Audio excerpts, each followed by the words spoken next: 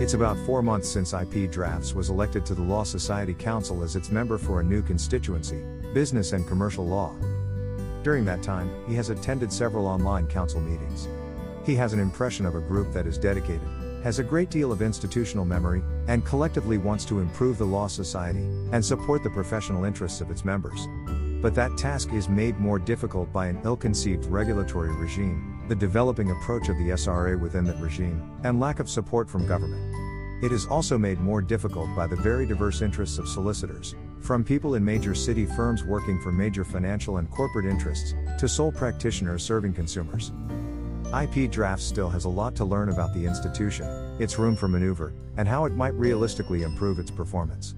He starts from a position that the Law Society is worthwhile and should be supported, but it needs to do much better at demonstrating its value to its members. An area that interests IP Drafts is the future of the profession over the next generation. He would like to see the solicitor brand moving up market, recognizing that routine work will be increasingly taken over by automation and alternative service providers. Part of that move should be to strengthen the ethical code and values of solicitors.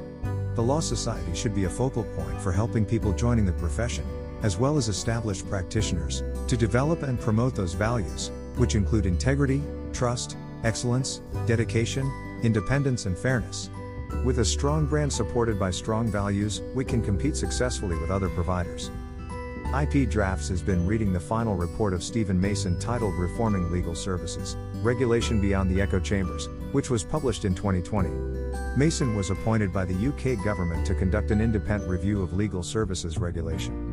The report includes proposals that may be challenging to the solicitor's profession, and IP Drafts is still considering what his overall view of this very lengthy report should be.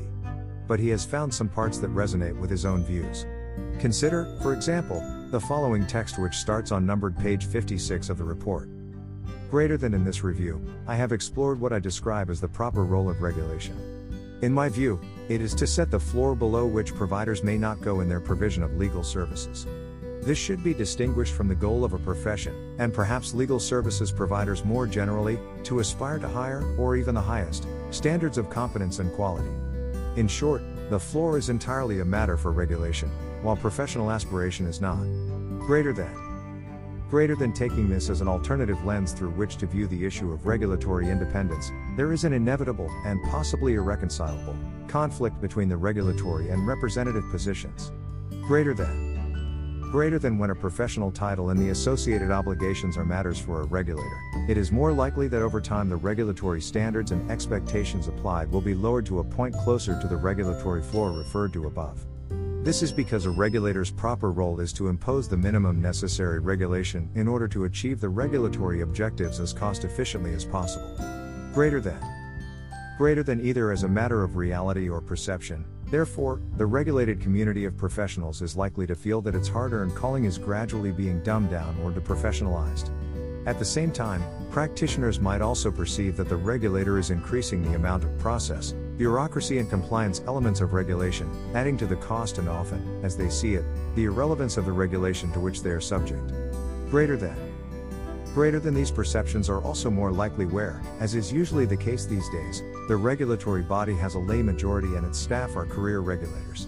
Greater than consequently, practitioners will look to their professional body to represent their interests, resisting the regulator's perceived overreach, any perceived failure to understand professional work and client relationships, and the imposition of what are seen as burdensome irrelevancies. Greater than even so, conscientious practitioners will still seek to maintain professional standards at as high a level as possible, as will the firms and employing organizations within which they work. Greater than it is not hard to see that these positions could be mutually incompatible. Under the current structure, the professional bodies and their members will see supervision of standards being taken away from them, with a loss of control and decline in professional status following from that. Greater than conversely, the regulators will see a group of self-interested professionals seeking to retain or regain control so that they can continue to require standards that are unnecessarily high and expensive in a consumer market that has insufficient competition and innovation. Greater than my conclusion is that both positions are equally right and equally wrong.